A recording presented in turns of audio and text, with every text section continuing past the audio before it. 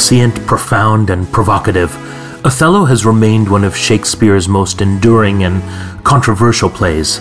Now, in a time of political uncertainty, rising populism, and social fracture, it's been reinvented again. The Othello Project is an artistic response to the Shakespeare Tobacco Factory and English Touring Theatre's new production of Othello, directed by Richard Twyman, which comes to London's Wiltons Music Hall from 16 May to 3 June.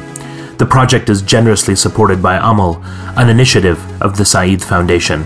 I'm your host, journalist Abdul-Rehman Malik.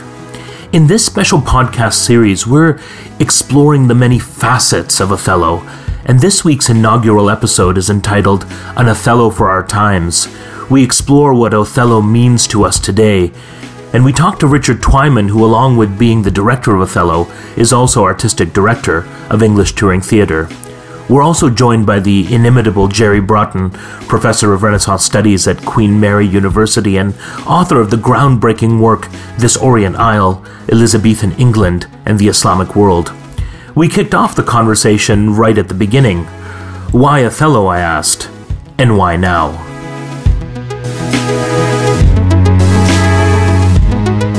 I think there was a moment, probably in October, when Richard came to me and said, we should really talk because I got a really interesting idea about Othello. And those conversations kind of took me down this rabbit hole, which is this incredible play. And what this play means, not only in its historical context, but what this play means for us now. And Richard, I was so happy and pleased that you thought of me.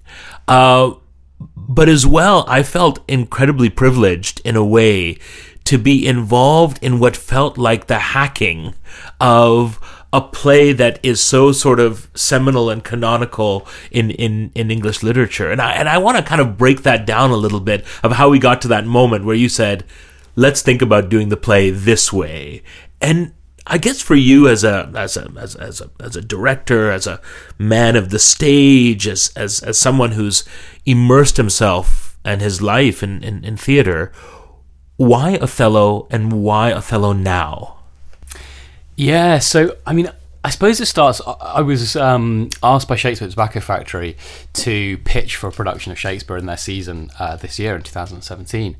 And I went to the bookcase, as you do, and you start to look through your different thumbed copies of Shakespeare plays. And I got to my old copy of Othello from when I was 23, 24, and I was assistant director on a production at the Royal Shakespeare Company. And I had never come back to the play since. And I'd never really thought of coming back to the play, because when you are assistant director on a production like that at the Royal Shakespeare Company, I think you must see it almost 50 times. And you know how that actor said that line, and it's ingrained into your DNA, and you want to just get rid of it. You want to get it out of your system.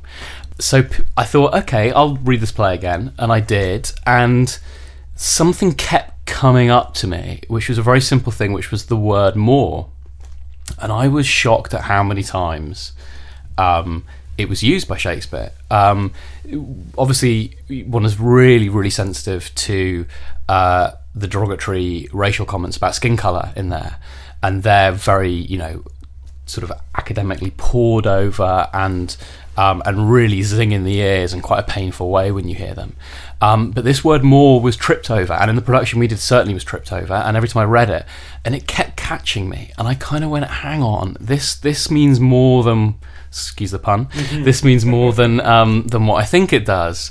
And that's when I started to do some research about going, what's Shakespeare using with this word, and what's the original context? And that opened up this whole kind of framework that totally blew my mind, and went, hang on a minute, maybe there's this other way of looking at Othello that I've personally never seen on stage before, certainly in this country, and might give us a lens into this play that makes it really relevant, really pertinent to an audience today, and allows us to look at a lot of the issues that are really affecting our everyday lives, and certainly it was a bit politics. of a risky move, though, Richard. I mean, even when we had that initial conversation, there was something slightly risky and dangerous about it, in a way that we're going into terrain with this particular production that other productions haven't not just gone into, but actually might have actively avoided going into. It's a really toxic play, and certainly it's a really risky thing to be doing as a white director as well. I mean, I suppose for me, just going back a bit in time, my first contact with Othello was when I was 16, 17, studying it for A-level, like I think a lot of people. And it's a play that had a huge imprint on me at that time. And then again, doing it sort of in my early 20s, there was something very impressive about Iago, I think, at that point in my life, about how this man who feels he's really overlooked in the world and deserves more than he's currently getting. I think that's a very common thing for someone of that age, but also the way he's able to look through society and its mechanics and able to turn that and use that to his own willpower. That felt very impressive. Coming to the play today, reading it, as I say, the thing that really struck me was this word "more," and this understanding in its original context, which I know Jerry's going to talk loads more about, I hope, but essentially it being synonymous with Muslim.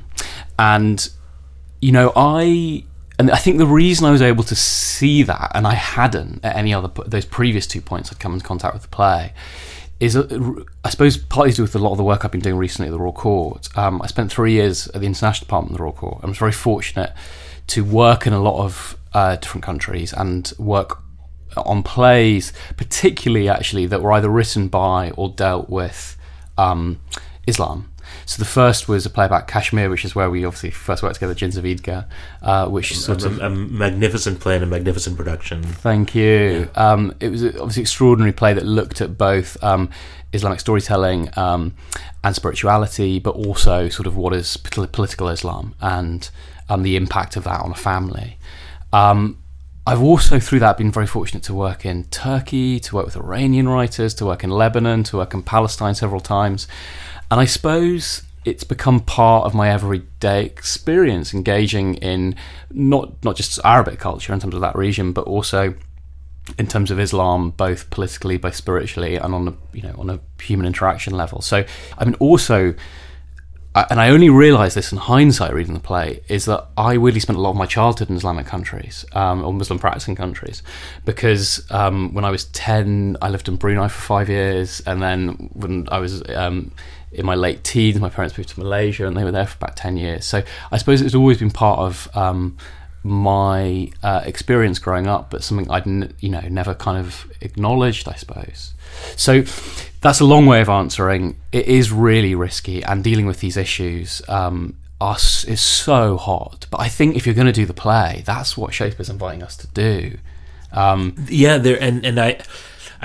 think in terms of a relationship with Othello, I feel the same way, having revisited after probably even longer than you had, and going back into that text. What you recognize about the play itself is that, boy, does it raise every possible fault line, cultural fault line, social fault line, economic fault line, political fault line, the fault line of relationships, and relationship between men, relationship between women, relationship between opposite genders. It is a rich play, and I guess there's so many ways to highlight aspects of it, but this one was most certainly compelling, and in a way it's so natural that you're sitting next to Jerry Brotton, because I'm taken back by this very conversation to 2004,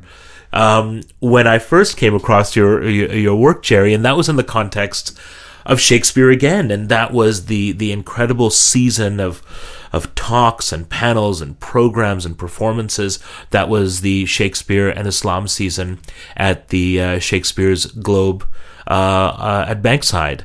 And I remember I attended one of your lectures, and it was on the Renaissance Bazaar, and it was this, you kind of weave this incredible story of not just the Silk Road, but of religious, cultural interactions across the world that ended up in Europe and then gave back.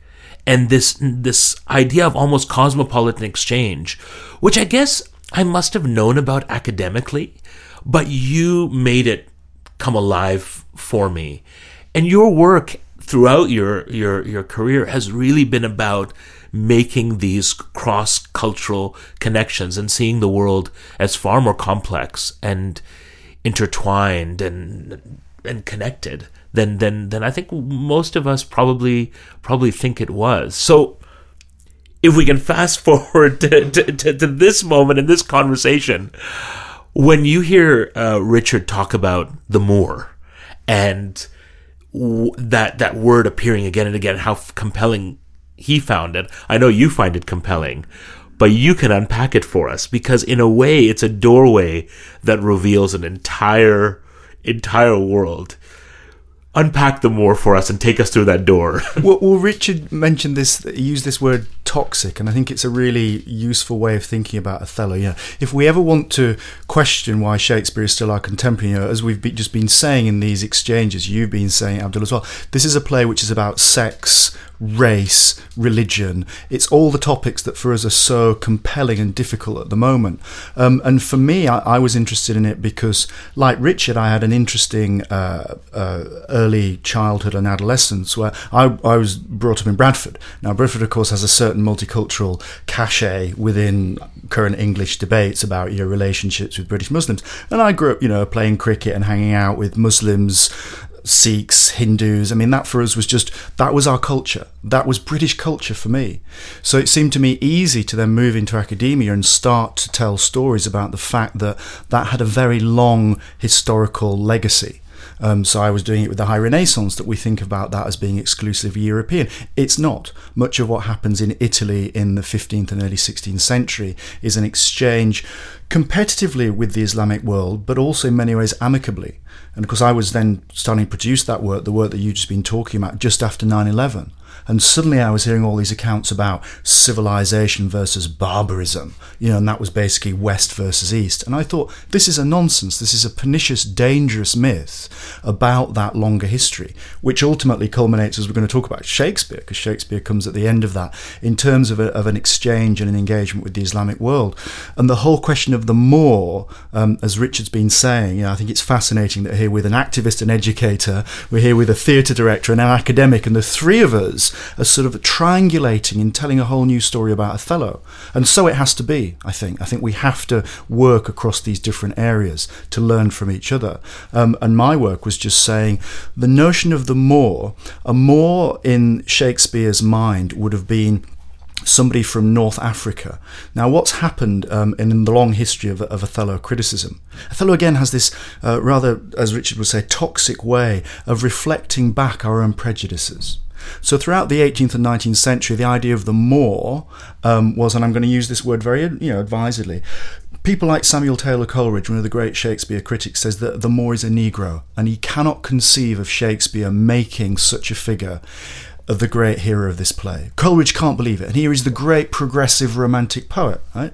Even up until the 1950s, editors of scholarly editions of Othello were still talking about the Moor and talking about blackness in deeply denigratory ways.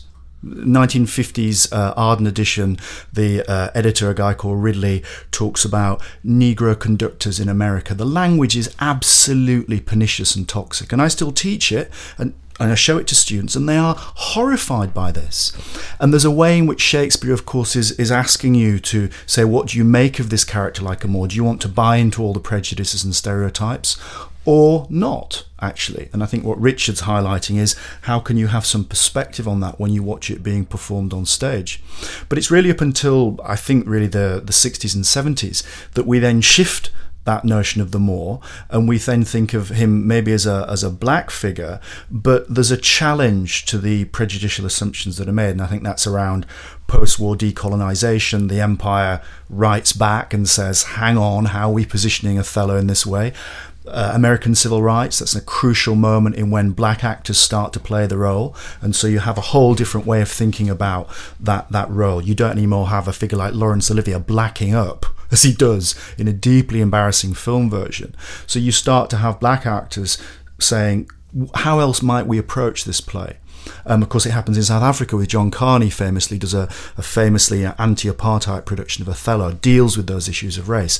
However, However, I think that historically we've slightly skewed the way in we think about the Moor, because as Richard's been saying, in Shakespeare's time, the Moor is defined as being a Muslim. If you are a Moor and you are called a tawny Moor or a blacker Moor, that means you are from Muslim North Africa. So when we think about Othello, I think it's interesting that we've had a tradition of saying a liberal response which says, play Othello as black and critique the way in which he's destroyed. A white society brings down the black man. What I think Richard's production has done very brilliantly is say that's not really the case within the logic of Shakespeare's moment. He would have been seen as an even more complicated figure who was a convert to Christianity from Islam. And he says that in the early stages of the play. He tells us that that's a form of conversion that's happened. We hear that with the way that Desdemona talks later in the play. In the Willow Song scene, she talks about her maid, her mother's maid, who's from Barbary. Again, she's coming from a Muslim culture.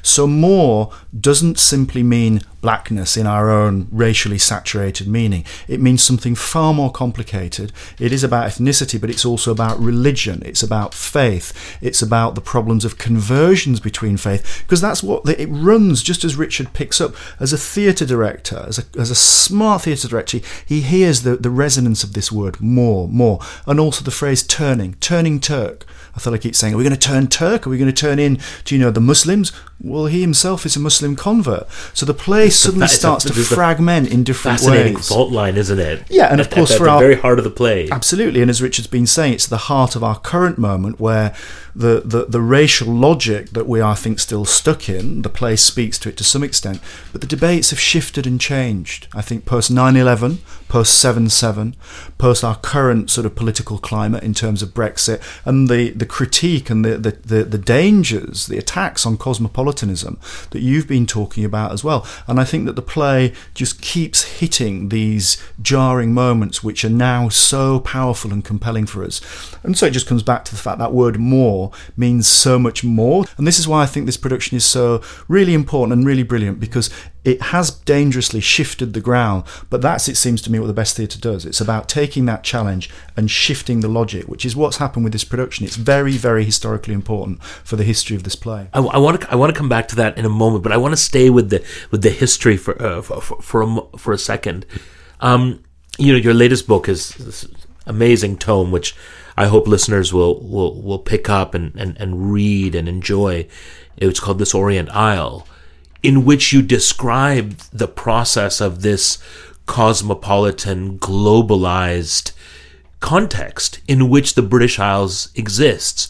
And in a way, you may have meant it as, but now that book and your argument in that book feels like a very powerful political statement, saying that history teaches us something which the contemporary political discourse is unwilling to recognize. And in a way, I want you to take us back to that moment, the years before Shakespeare wrote Othello, because I think there's some really interesting moments you describe, not just vignettes, but actually sagas you describe in this relationship between Britain and the wider world, particularly the worlds of Islam. I wonder if you could paint a picture of what some of these sagas are and how they may have influenced Shakespeare's ideas as he was beginning to pen Othello.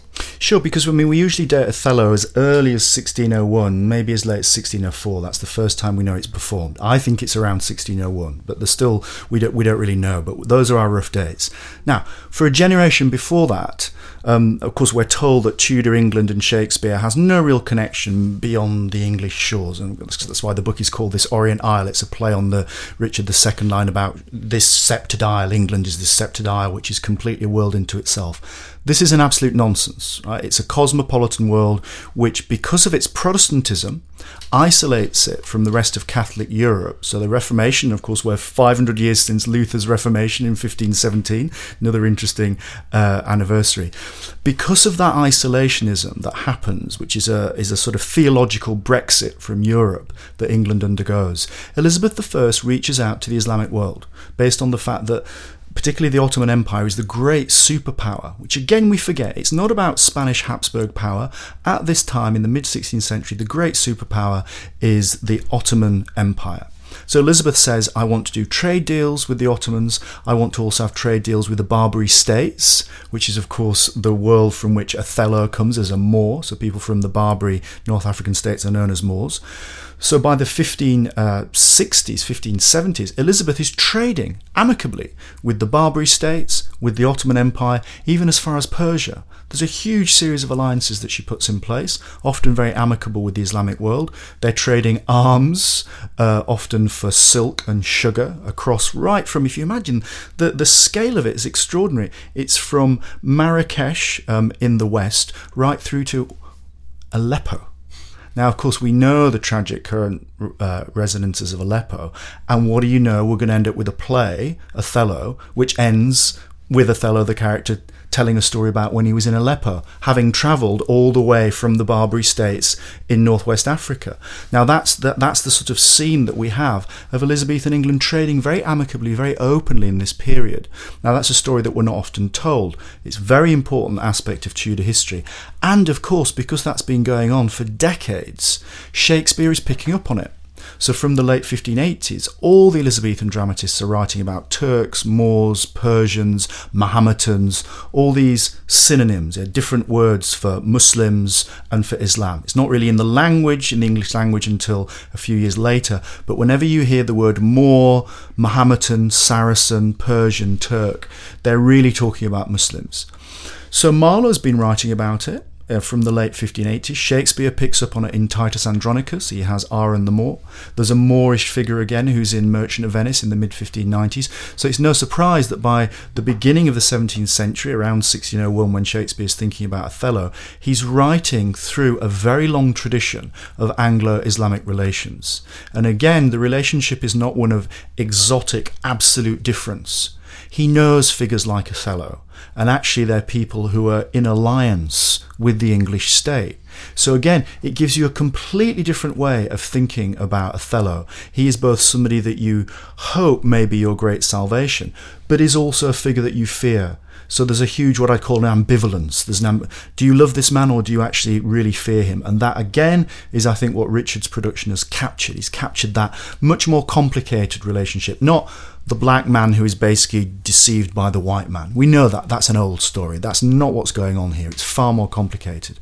And so the audience would have known that. They would have known that they were thinking about Othello in very complicated ways. Also, because one of the great aspects of the story is that many Protestant English men and women are converting to Islam in this period. That's a really fascinating sort of chapter that got missed in the English history books, didn't it? Absolutely, because we know that from the 1570s we have accounts of English men, particularly traders who are going into the Mediterranean world, experiencing just what Othello says has happened to him. He's, of course, born, we think, a Muslim who then is somehow captured and converted to Christianity. Well, actually, the stories are often the other way around. It's about English men who are trading in the Mediterranean, captured often by Turks or Barbary North African pirates, and they are forcibly, but I believe in some occasions willingly, convert to Islam. Because if you're a Protestant from northern England and you're expecting the Armada to come at any point and somebody offers you access to this incredibly sophisticated, powerful empire with a very clear form of theology, you might say yes, actually. And that completely scrambles our notion of what happens in this period. But the English, they're a rogue state. They are reaching out as supplicants to the Islamic world, particularly the Ottomans. And I have various accounts of people, as I say, from the 1570s, 1580s, who are converting and living quite happily in Islamic lands. And that has to feed into the play. The audience knows that this is happening, and therefore Othello is touching on all those issues, less of race as we understand it, but theology and conversion and people changing and shifting. And Richard will talk more eloquently than I can, that is the way in which this play works. It's about people endlessly shifting their alliances, changing their beliefs, moving, whatever their race, whatever their ethnicity, or even their gender. You are listening to the Othello Project, created by English Touring Theatre with support from Amal, a project of the Said Foundation. Amal provides opportunities for people in Britain, regardless of their faith or beliefs, to come together and explore the rich diversity of Muslim cultures and arts. To find out more about the work of Amal, visit amal.org.uk. That's amal.org.uk. Now back to the podcast. Yeah, Richard, this point that Jerry raises around the character of Othello and in a way what he represents and how in some ways he contains in himself the hopes and the fears within the context of the play of the Venetians. But I think taking a step back from it, when we started kind of breaking Othello down and looking at his various facets, we found that this is a prismatic character who can be interpreted in so many unusual and interesting ways. But at the heart of it, there's a problem for me. And the problem was that is Othello, in his eventual murderous attack on his wife and this kind of breakdown of morality, someone who is returning, in inverted commas, to his savage roots? Or is it someone who's being ripped away from a morality that he still holds to? And for me, that became almost the pivot point. It's how we looked at that moment that was going to shape the way in which the play developed, and you guided the development of that play, given everything that Jerry has talked about in terms of what this character is invested in.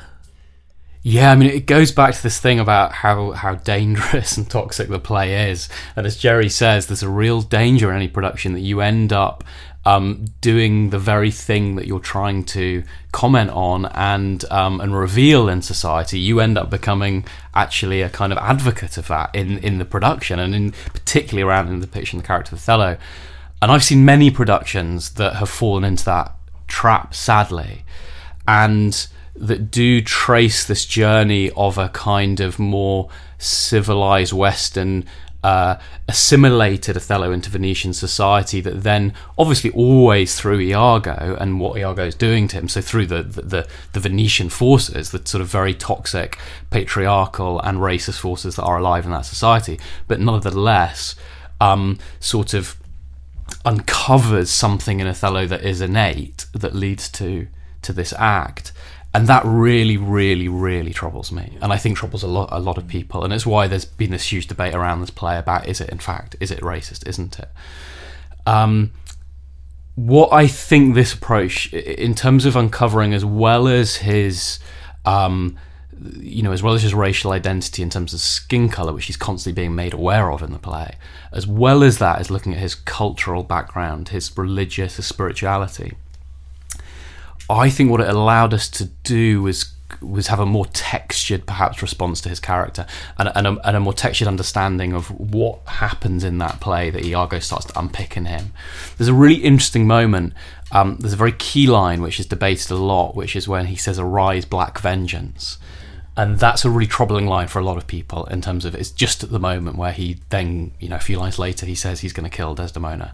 And arise, black vengeance becomes a really troubling expression of something. What's really interesting is the line just before that is when he says, "All my fond love, thus do I blow to heaven." And because of living in a particularly in a sort of liberal theatre community, relatively secular world, I think a line like that can be really tripped over very easily. And actually, in this production, it becomes really significant because what happens is that Othello is at that point blowing away, rejecting his spirituality, his spiritual identity, and actually embracing something which is much more prevalent in the world of Venice, the world that Iago is existing in and Iago has been formed by. So that makes a lot of sense to me. And I think the interesting thing, the slight difference that we've done in this production, we've gone a step further, which is we've actually said Othello is secretly practicing Muslim in this society. So on the surface he's converted, and we put a big cross around his neck which he refers to, and it becomes like a badge that allows him to exist in this society, allows him to be accepted. what you see is, of course, is that he's constantly compromised. He's constantly being made aware of his difference in that world. And there's a certain complicity within that as we know, he has to exist by the rules of that world. He's forced to in order to assimilate and get ahead. But the pressure of that assimilation is psychologically so difficult. I mean, I think for the actor, in the productions I've been involved in, there is enormous psychological pressure for the actor playing Othello. And I know later in the series, Abe is going to talk about his whole process, but it's a really hard thing to, on the one hand, be playing this iconic role, this one of the few roles in classical literature that a black actor has historically been allowed to play. Thank God that's changing. But at the same time, you end the play having killed the thing that you hold and love dearest, Desdemona. That is a hard thing to get your head around, and you can see that in the rehearsal process. That really being internalized in that actor. And so I think for me, this idea, where he breaks his prayer beads in our production, where he rejects his spirituality and in fact embraces something that exists in the Venetian society, as it were. There is something in contemporary British cultural life that is deeply, maybe suspicious, but certainly uneasy about confronting and dealing with overtly spiritual narratives and overtly spiritual stories. And in a way, I guess one of the ways that we've pushed the boat out with this production of Othello is it's been unabashed. That, look, we are going to deal with this head on. We're going to deal with this sensitively, with complexity, but unambiguously. There must have been a moment when you were thinking this through, where you were thinking, God, the reviewers are really going to hate this. Absolutely. Yeah. I mean, you'd obviously try and put that stuff out of your head, but I had no understanding of how it would go down, either with the reviewers or with an audience, because there's something really subversive. I mean, we start the play with Arabic, quite literally with Arabic being spoken within the framework of Shakespeare's language. That's quite a subversive thing to do in our society. And you do really question, should I be telling the story? Am I going to get it right? I'm not the right person to be doing this. And that can be incredibly crippling, and I think it can mean that you avoid a lot of things. You avoid spirituality, you avoid things that are far away from your own experience. But by that logic, Peter Brook's never going to have done the Mahabharata. It's true, yeah. But by that, it's.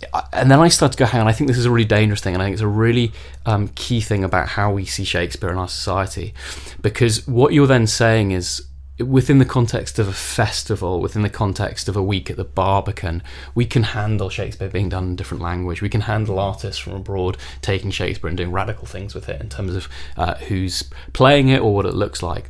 But what we really struggle with is someone within the kind of our culture, within our sort of establishment, wanting to embrace that, wanting to genuinely look at the DNA of Shakespeare and change it and go, this isn't what, really disrupt it. But you have to do that, because otherwise it's just ghettoization. This is what I think is interesting about what Richard's done, because the other point, and it's just coming back to what you were saying, Abdul, is that we know any close readers, and it's why, dare I say it, the reviews have been so glowing, because any good reader of Shakespeare and any good reader of Othello can hear that the play is saturated with the language of religion. It's about baptismal seals, it's about conversion, it runs right throughout the play. Desdemona's using that language, Othello is Iago, everybody's using that language. So we've flattened out a lot of that within a secular, progressive liberal approach to race, but nevertheless we have flattened that out. And I think for Richard to come in and just identify those moments, and the reason I think that the production is resonating is because, as you've just been saying, Abdul, that's what it responds to at the contemporary moment now, in terms of what we're thinking about, in terms of how faith meets assimilation.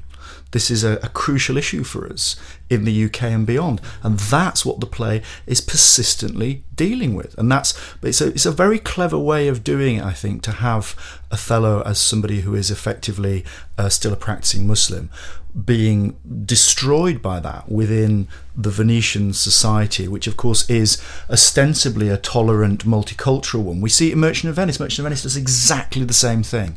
It says, you can trade with us, you can come and pray with us, but at a certain point when things go wrong or the money dries up, we're going to absolutely nail you. And that's what happens to Morocco in Merchant of Venice, and of course it's what happens to Shylock. And we sort of feel happier doing that to some extent with that play. Why not with Othello? It seems to me it's more pronounced in terms of those issues. Othello, it seems to me, is a test case for what we're seeing going in around those collisions of faith and assimilation today. Go ahead, Richard. No, I was going to say, I mean, the other way of looking at it in a way is we couldn't not do this. I mean, during rehearsals, Trump's Muslim, or although he now denies it was a man, although he now denies it was a Muslim man, but happened. So he made our play more relevant by the day, or our approach more relevant by the day. We couldn't ignore it. I mean, if we're going to do these plays today, you've really got to ask yourself one question of why are we doing it? And I don't know. I sort of think actually, had anyone been doing this play at exactly this point, it would have come into their. Well, I think that's very kind. I think that's very modest of you. I do think there are these zeitgeist moments. We've seen that with the history of Othello on stage. There's a moment where there's an anti-apartheid version in South Africa, and again, it's about close reading, but also being brave and receptive to a current moment. And I think that's what Richard's done. He's been open and brave to listen to the play more carefully and say it can move on. And that's, of course, what's one of the brilliant things about Shakespeare, because it's such an open text, as they always are.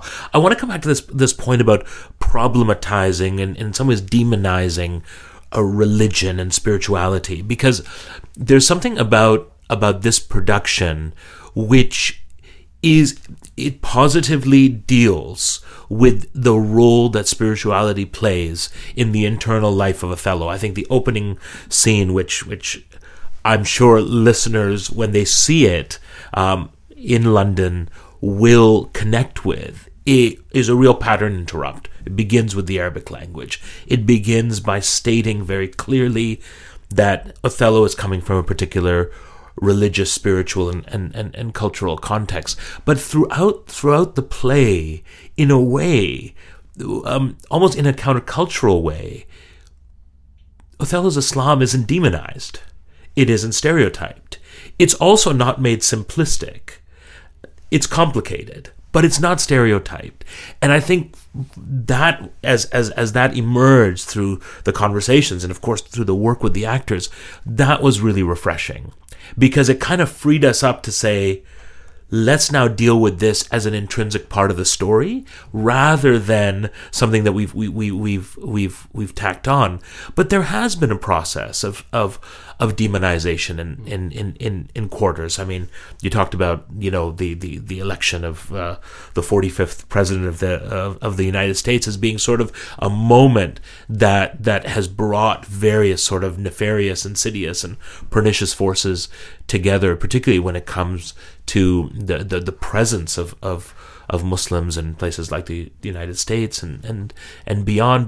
But Jerry, I imagine you see this in history as well, because the history that you describe in the lead up to Shakespeare writing Othello seems far more porous and fluid, and there's a lot of ideas of the Muslim other, but there is a moment where that switches, where that other becomes dangerous, enemy, combatant, foe in popular culture.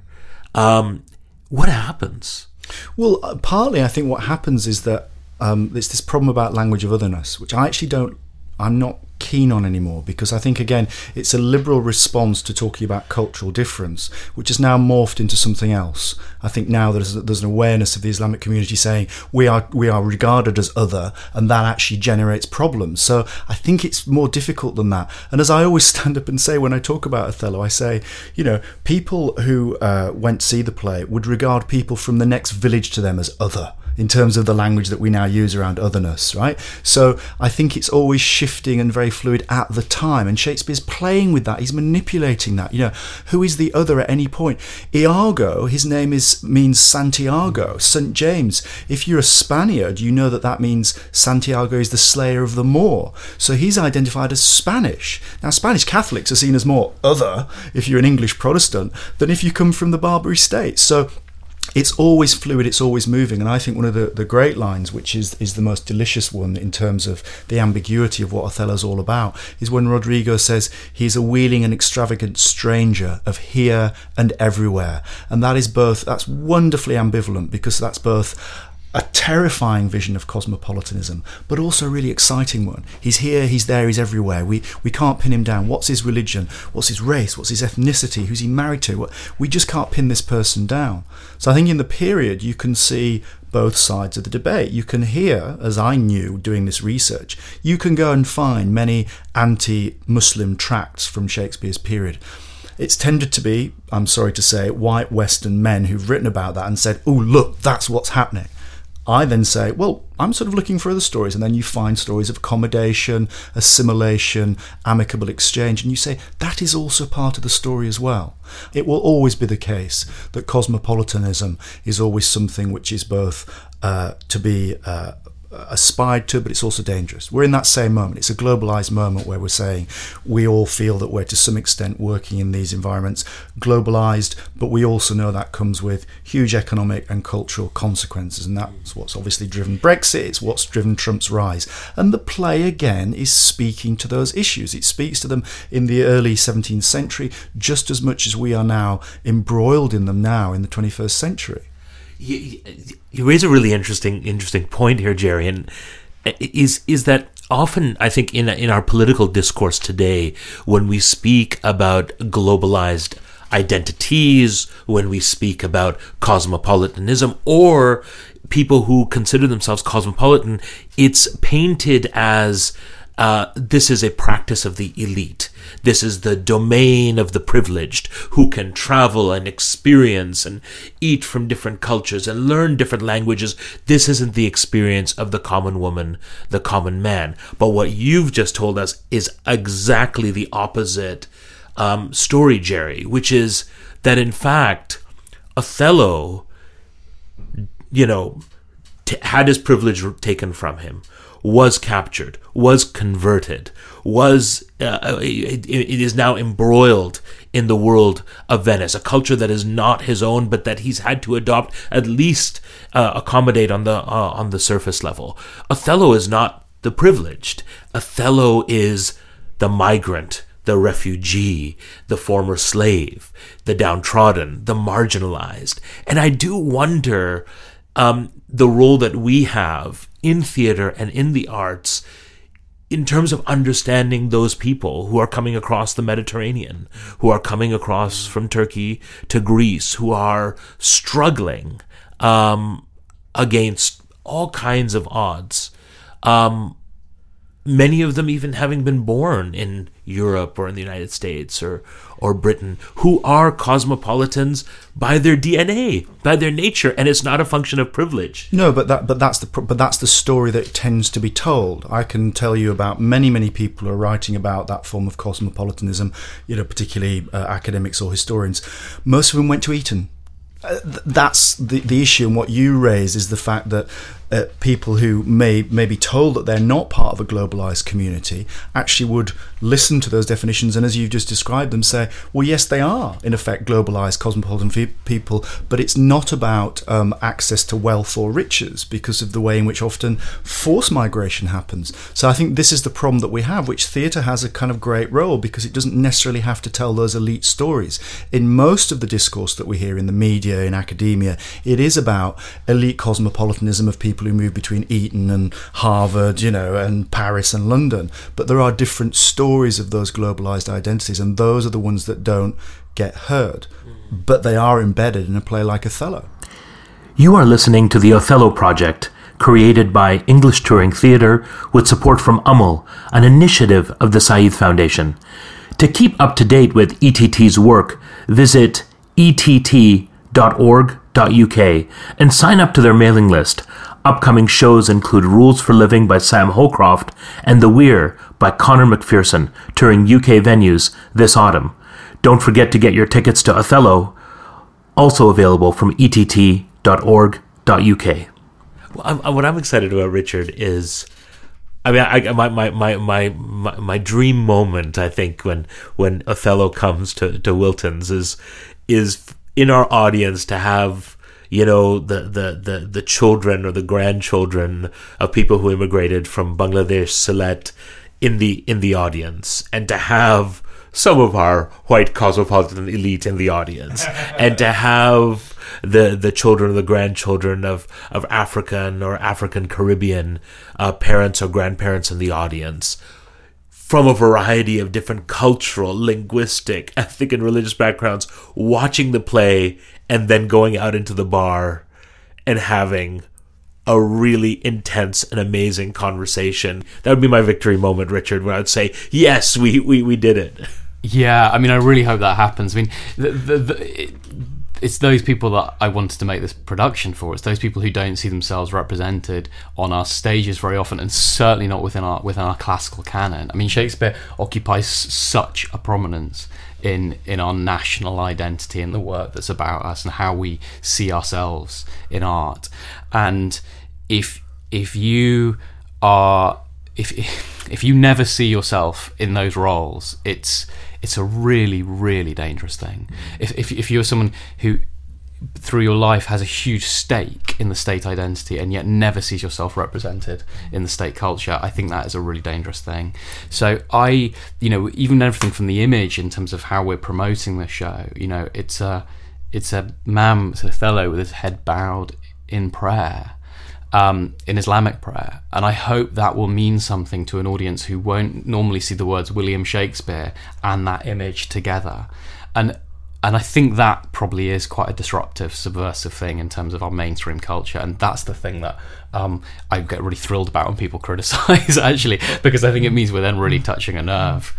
Jerry, that must be a kind of a victory moment for you. You've spent the last 20 plus years trying, researching, writing to get that story into the mainstream. Absolutely. I mean, in the book, when I wrote Orient Isle, I wrote it, and the end was very emotive because of talking about my own history and coming from Bradford and saying the story that we tell about our nation, who is our nation. Hopefully, if you are telling a story about 16th century England that says, students who are from, say, Bangladeshi heritage or Pakistani heritage, North African heritage, who have grown up here and identify to some extent as British Muslim, can say, this is part of our story. For me, that's the kind of great triumph, is to say there is a longer heritage here, and let's not make it parochial, because that's just buying into a certain stereotype about nationalism. And we can do it in the theatre, we can hopefully do it in books, we can hopefully do it on podcasts, to say there is a different story that we can tell. And this, I think, more than ever at this moment, is really important as a story that we do have to tell, because it's both real for the history and it's real for the way in which you can open up something like Shakespeare. I was horrified that, last year was the 400th anniversary of Shakespeare. I used to write pieces saying, "Where's the Muslim community in this story? These plays are part of that. The story about Shakespeare, and we get nothing. It's all about Stratford-upon-Avon and people having tea and eating scones, and it's just, this is not what that period is about." And it seems to me that Richard's Othello just opens up a whole different avenue of what you can do with Shakespeare plays. You can do it with Titus, you can do it with Merchant of Venice, you can do it with a play like Pericles. These are plays which are open-ended in terms of even just the places they're set in. We know that they're set in North Africa, they're set in the Mediterranean, they're set in effectively Islamic world where the English are encountering Muslims. That is part of that story in the early 17th century, late 16th century. Goodness knows it's part of our story now. And the Mediterranean has this great lake of exchange. And I love the way, in many ways, Richard, you really ran with the idea of the play shifting from Venice to Cyprus, because you brought in actors who are Arabic actors. One of the actors is from Syria. And it's wonderful that when we shift to Cyprus, we begin to hear and experience, even in the music and in the language that the production uses, a shift in culture, and yet we're still within the confines of Shakespeare's play.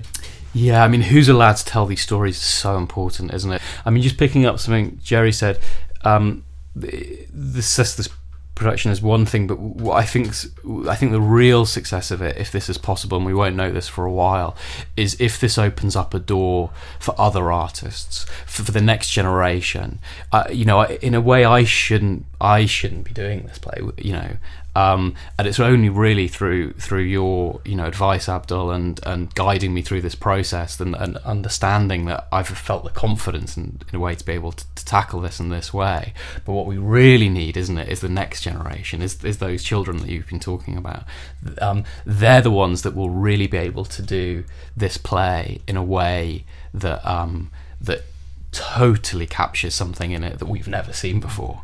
This feels like a stepping stone, and if this production can inspire someone who sat in that audience in Wiltons Music Hall to go, actually, I have a right to tell this story and to make this story about my life, then that, I think, would be a success. I that really resonates with me, and recently I've been revisiting James Baldwin after watching I Am Not Your Negro, which is such a magnificent film, which almost sits as a companion film to this production of Othello in so many ways. But the thing that struck me about, and has been striking me recently about Baldwin's narrative and work, is that he could hold the fact that he was coming from an African American context in history, and yet he could embrace the universality of what it meant to be human and recognize that his history and his experience gave him access to a way to see humanity in its fullness. And if I can turn that, as we kind of wrap up, to what you've been saying, Jerry, and what you've been doing through your research and your work, and Richard, what you've been doing through your work, not just with Othello but before, in a way is the aspiration that through productions like this we will recognize our histories and what we bring with us. But that, of course, is a way to access the universal and the human, and to say that it doesn't matter if I'm Muslim or black or migrant or children of immigrants, or if I'm from a Yorkshire village. The humanity is my playground, and I have every right to go into it and tell stories and interpret it and get my hands dirty, because this belongs to all of us. Absolutely, and bringing it back to the character of Othello, that's what makes it such a tragedy, isn't it? Because that's his belief, and that he is a success in that world, and yet he is made to question that very fact, and that's why I think, for me, in terms of contemporary tragedy, it is one of the most pertinent, one of the most extraordinary, and I think resonates with the world today. Thank you so much, Jerry. Thank you so much, Richard, and I hope that those are listening. I hope you get a chance to go out and see this production of Othello, which is going to be at Wiltons Music Hall in East London, and we certainly hope that after the UK run is over, there's going to be a global audience, I'm sure, Richard, waiting to see this production. So we're keeping our fingers crossed and saying a prayer and knocking on wood that this isn't the end, but just the end of the beginning for this particular production. Thank you so much. Thank you very much. Thank you.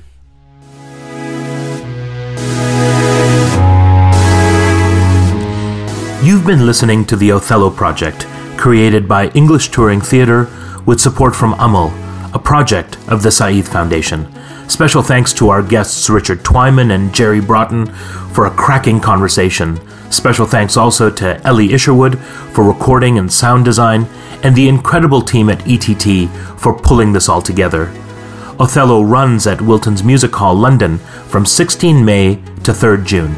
Tickets are available now from wiltons.org.uk. I've been your host, Abdul-Rehman Malik. Tune in next week for episode number 2, where we get inside the soul of the Moor and speak to actor and activist Abraham Popola.